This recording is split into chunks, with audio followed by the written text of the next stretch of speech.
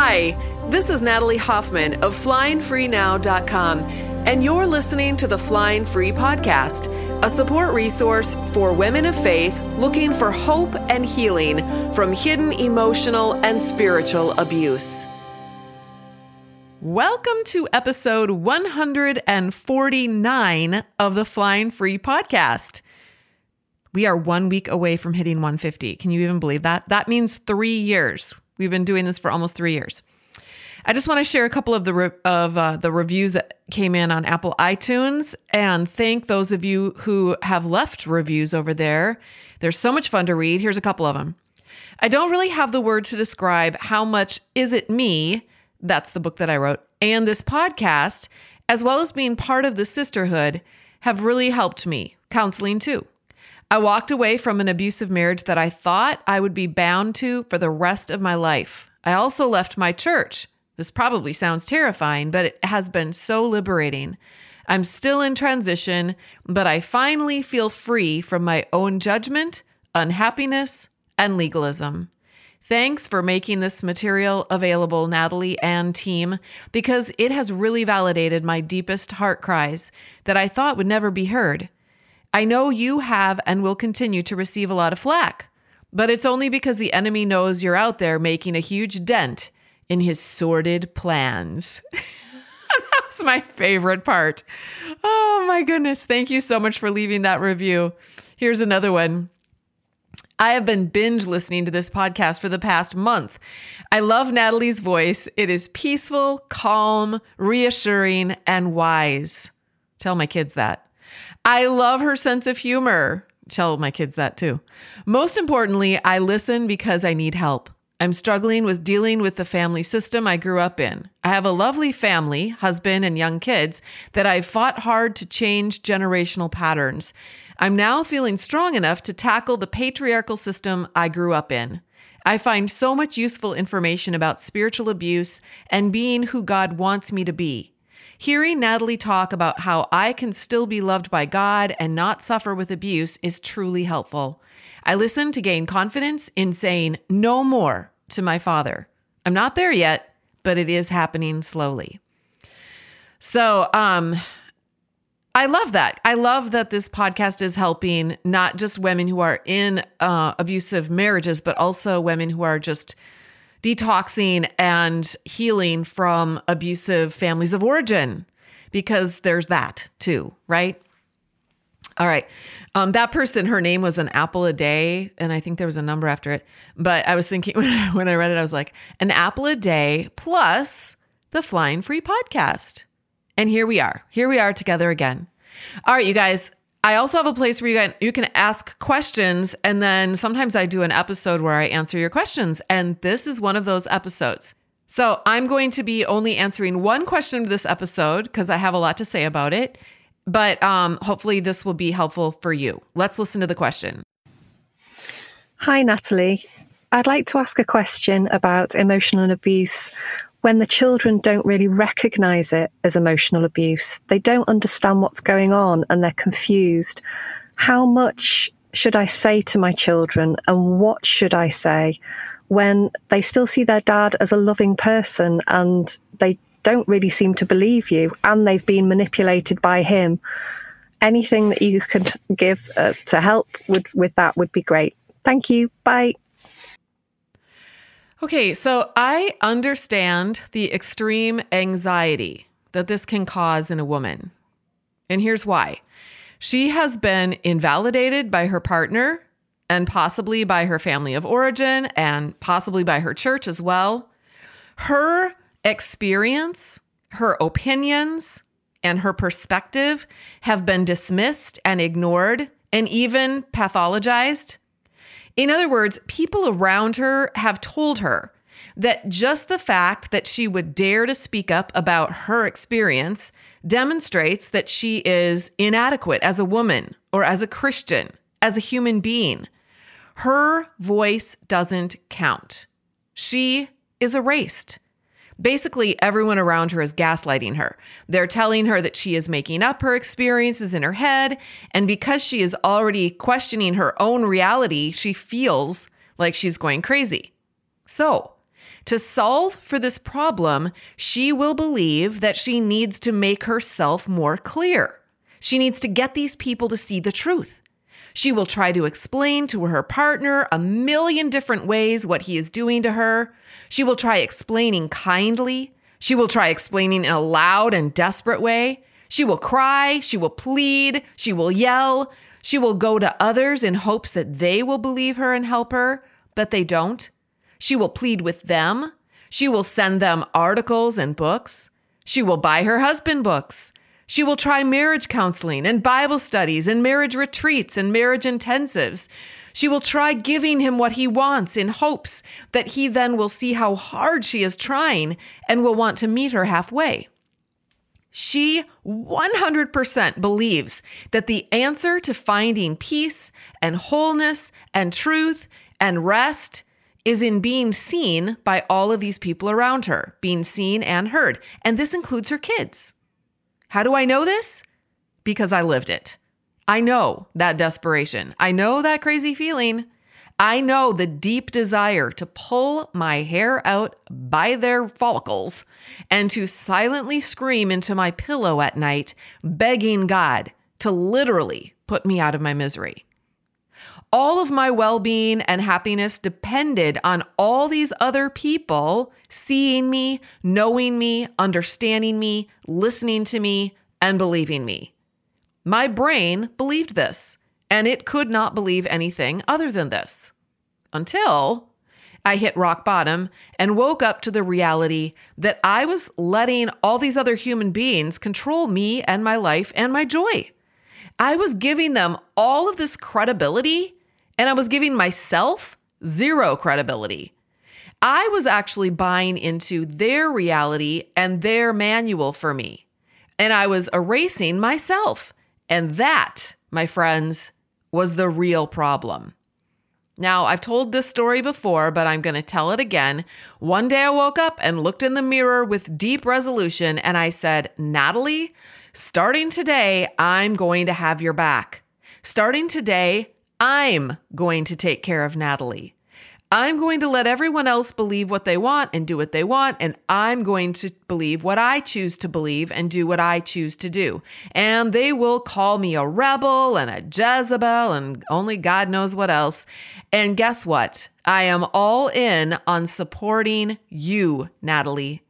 You have two beings in this universe who will rise up on your behalf, your creator and me. He's got you. And now I've got you too. So let's do this. And you guys, I never looked back. Now, that doesn't mean that my brain wasn't still looping on the same programming that it had been looping on my entire life. That programming included thoughts like, you're wrong and they're right. You aren't worth much unless you're making others happy and doing what they want you to do. You don't really know what's best. You make dumb choices and you have dumb ideas. You will fail. People don't like you for you. You all by yourself are not lovable. My brain still wanted to go to all of those thoughts. Those neural connections were hardwired into me after years of hearing those kinds of messages. But I started noticing those thoughts, observing them kind of from a bird's eye view or a third person perspective. And that helped me to start questioning those thoughts. I started digging into them.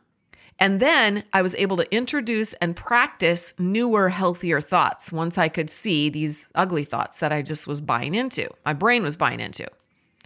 Now, I first learned how to have my own back with those outside of my family. I was able to more easily let them go, okay? Now, it still hurt like crazy, and I grieved fiercely, but I was able to allow them to have their perceptions and know that they just couldn't possibly know the truth. They had never been able to live with my husband even for a week, let alone 22 years. They just had to make up their own stories, whatever their brains wanted to believe based on their programming and their indoctrination. And I really needed to accept that as a reality. But my kids, that was a harder pill to swallow. My kids had lived with it too. They were frustrated as well, but in a different way and on a different level. This wasn't their husband, this was their dad. Plus, their brains were still developing.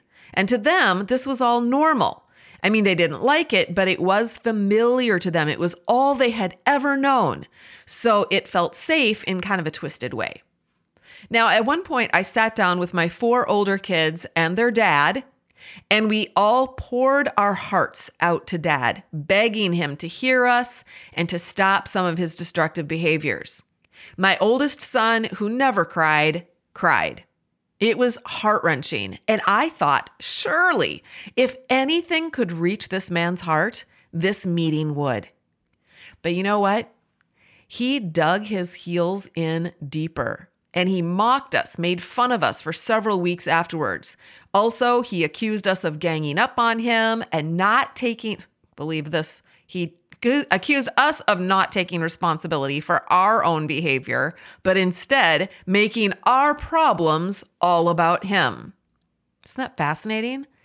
Well, that's when I realized, okay, this really is hopeless. This guy was who he was, and there just wasn't anything anyone could do to change it. So we all just kind of hunkered down and endured. But by the time, fast forward a few years, by the time I actually separated from their dad, my oldest was 20 years old and he was getting married. And when he got, I know that's pretty young, isn't it? When he got married, his dad, newly separated from me, began to reach out and build a relationship with this boy, a relationship that this child had needed his whole life. To this day, they have a decent relationship, and this son trusts and defends his dad. I kind of became this unforgiving mom who refused to see how much dad had finally, at long last, changed. This is what this child needed to believe and what he needs to believe. And that's okay. The other kids were so sad to see dad moving first into a camper. I had offered to pay for his apartment with my soap money. I made and sold soap. And then he eventually moved from the camper into an apartment. Now, he was sad and they felt terrible for him. They would spend Saturdays with him. They would swim in his apartment swimming pool. In the meantime, I was single parenting all of the other days of the week. I was taking the kids to their therapy appointments, their doctor appointments. There was 9 kids, you guys. Well, 8, because one of them had moved out and got married. Driving them to their different schools. I had a child with autism. I had another child that eventually was diagnosed with BPD. I was making all their meals, doing their laundry, dealing with this daughter who eventually was diagnosed with BPD, and my autistic son, who at that time was a runner, and he required a runner is a young child who runs. Like if you let him go anywhere, he just runs. He'll just run right into the street. He'll run away. He'll run into the woods. He'll run into a lake. He was a runner. He required all eyeballs on deck 100% of the time. And I had all of this going on and more that I can't even think of because it's such a blur, all while continuing to make and sell and ship homemade soap so that I could pay for their school and my husband's apartment. I was the parent on duty, and Dad was the fun parent who could just relax and swim with them on Saturdays for a few hours. Now, guess which parent they enjoyed more during that time?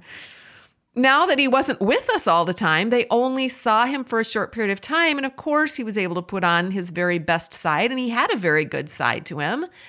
And they missed him. They loved him. They desperately wanted us to be a family again.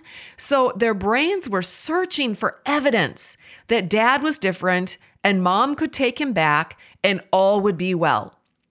But much to their dismay, Mom wasn't getting with the program. She wasn't agreeing with the plan. Mom was still saying that Dad hadn't changed. What was her problem anyway? Couldn't she see how nice he was now? In spite of this confusion on their part, I was still the parent they knew they could count on. I would always be there. I would come through. I would take care of them. They knew that. This is because I was very consistent in my reliability. Years later, some of the older ones told me that they had that perception of me. So don't underestimate the power of being present with your kids when you've got them, of being consistent and reliable and trustworthy. They really need you to be stable. They will often get angry about what's happening, and rightly so. They're going through some very difficult times. It's very confusing for them. They don't understand it. They're going to take out that anger. Guess on who? Guess who? On you. Why? Because you are the safe parent. They instinctively know that if they confront the abusive parent, what's the abusive parent going to do? He's going to criticize them. He's going to reject their feedback. He's going to blame shift. He's going to turn it back on them. He's going to yell at them. He's going to basically treat them poorly. All right. So what do? They take all of their fears and all of their anxieties and all of their frustrations and they dump it on the safe parent. Now, if you can understand that and hold space for that and try not to take it personally because it's not personal, then that's going to help you and them. And remember, always remember, this is a long game. Things aren't going to change overnight, so you're going to have to do this for a long, long time. Now, that was during the time when I was separated from my husband. I thought we were going to be getting back together again. I thought we'll separate, he will miraculously change, and then we'll get back together. End of story. That's what my church thought. That's what everyone, I don't know why everyone thinks that story is how it goes down, because it never goes down that way. I shouldn't say it never does. It rarely goes down that way. But that, for some reason, that is in our collective programming as a church culture. And even though it never works that way, or rarely does. All right. So anyway, after I was separated for almost 2 years, I thought that when I filed for divorce that my kids would take it in stride. We had gotten somewhat used to our new normal. It had been almost 2 years by that time, for crying out loud. Dad had been living in his apartment and us living in the house. But you know what? When I filed for divorce, they were sad all over again. I know now that is normal, because they were still hoping deep down inside for reconciliation. And now that I had filed for divorce, that hope was really gone. I suppose it's kind of like watching someone die of cancer. Until they're gone, there's always this irrational hope that a miracle is going to happen.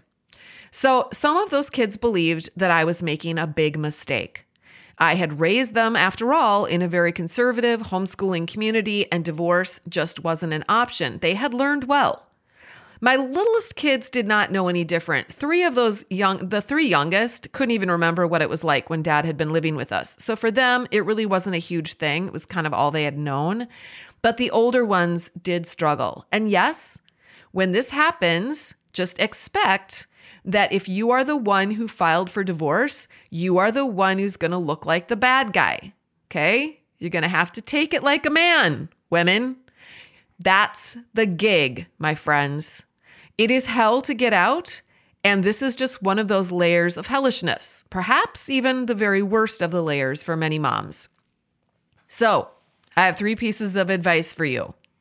Number 1, as I mentioned earlier, this is a long game. Divorce is kind of like an earthquake. It's kind of like a lot of things, but right now we're going to think of it as an earthquake. It swallows up some things and it levels everything else. But what happens after an earthquake? A community rebuilds, and eventually things go back to a new normal. Is it ever going to look the same? Of course not. It's going to look different, but it can still be good. I'm 4 years past the finalization of my divorce. My divorce took almost 2 years as well. So basically, we are almost 6 years past my filing for divorce, and a lot has happened in that 6 years. My kids have done a lot of growing.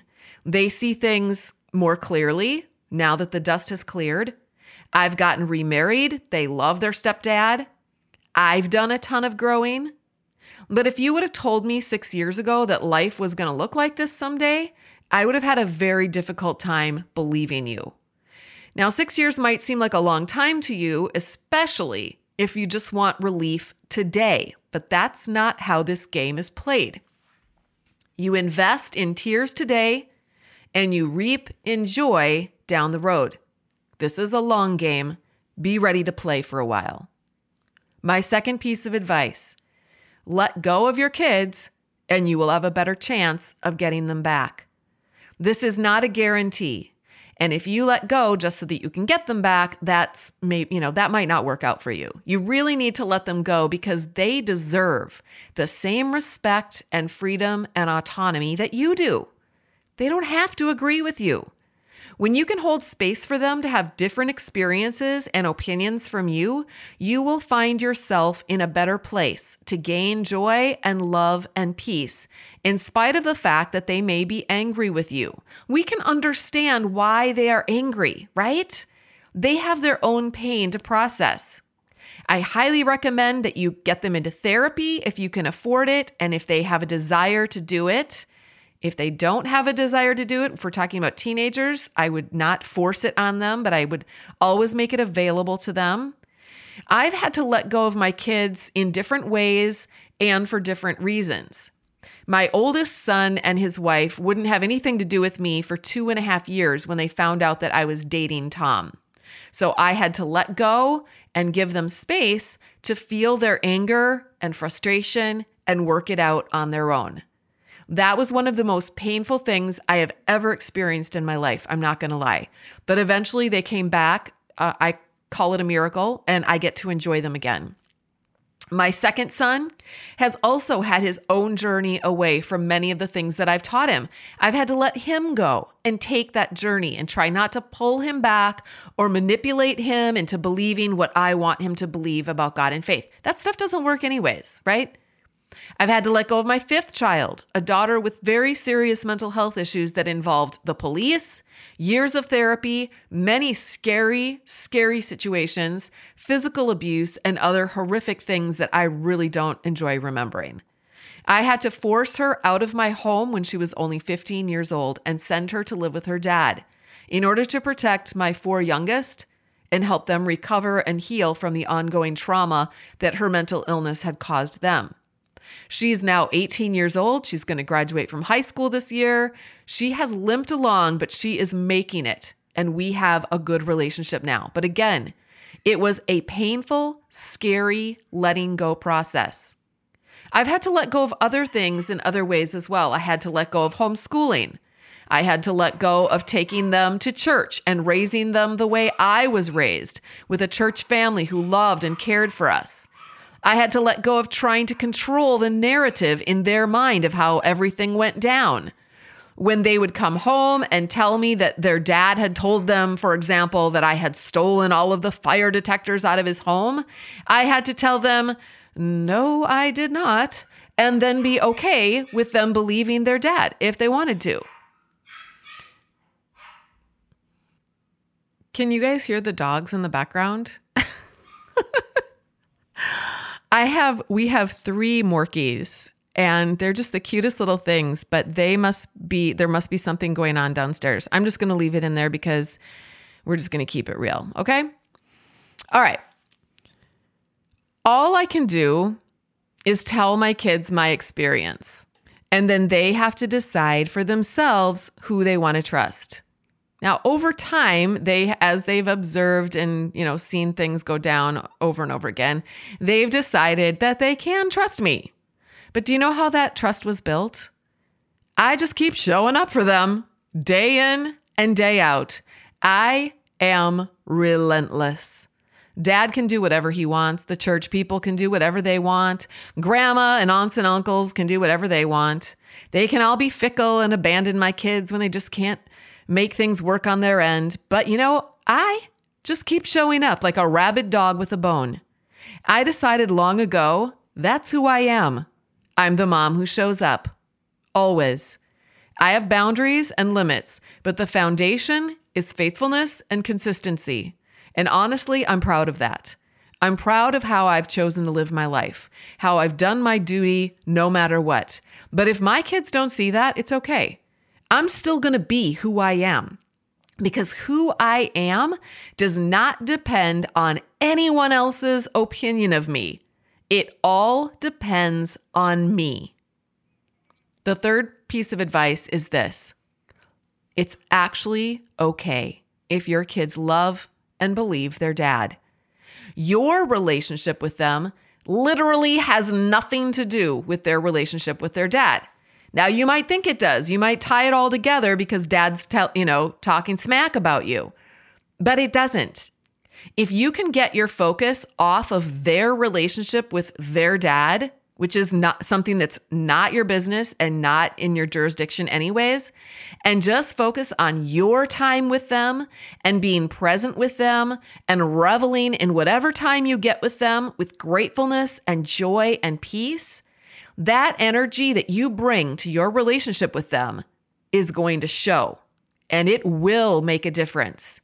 If they can see that you are confident, full of peace and love, and all in on their joy and happiness, they are going to be attracted to that, and they're going to gravitate towards you like a bee to honey. Now, how do you get to that place? That is the work that I help women do in the Flying Free program. And then I help divorced women do it in the Flying Higher program. Here's what one member recently wrote. Thank you for this program. It has helped me and my kiddos with so many coping skills I never had in my teens. They are showing up, and this mom is so proud. You guys, that's actually something I hear a lot. Women are amazed to see how the work that they are doing inside the Flying Free program is changing them in such a way that it actually trickles out and down into the lives of the ones that they love. This is the kind of power that I would love to see you practice and acquire. And if you'd like to join us in this empowering work, you can find out more and apply by going to joinflyingfree.com. So thanks for the question. And if you have a question, if any of the rest of you have a question you want to ask, if you go to flyingfreenow.com/149, that's this episode. You could actually go to any of the episodes. It's just flyingfreenow.com/ and then any number up to 149. That'll take you to any one of our podcast episodes. On every single podcast episode page, there's a link to the place where you can actually leave a question. You can leave a recorded question just like these ladies have. And then if I don't answer all of them, but if I feel like, hey, this is a question that a lot of people have, I will answer that question in an upcoming podcast. Okay? I'd love to hear what you want to know about. All right, you guys, that's all I have for you for today. Until next time, fly free.